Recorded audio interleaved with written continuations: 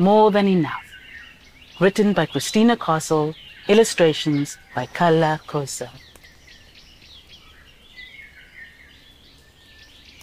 It was the first day of autumn, and the cupboard at the squirrel house was almost bare.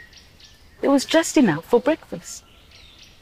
"Eat up, Anele," said Mum. "Today is a busy day. We're going to collect acorns."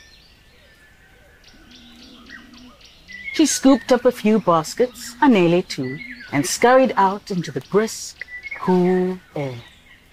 The sun was shining, and the leaves in the trees were just beginning to change into the yellows, oranges, and reds of the new season. "Looks like everyone has the same idea, Mum," said Anele, as she stopped to watch the activity below. There was a certain busyness in the forest already. Mum darted down the tree, baskets and Anele in tow. "How many acorns do we need?" asked Anele as she foraged on the forest floor.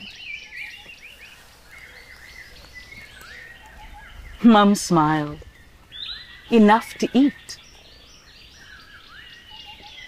Enough to enjoy.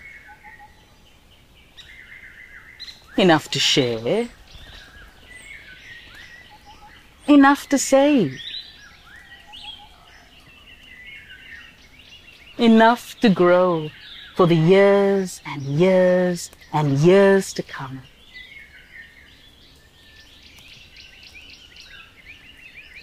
"So we'll always have enough?" asked Anele. "More than enough, Anele. More than enough."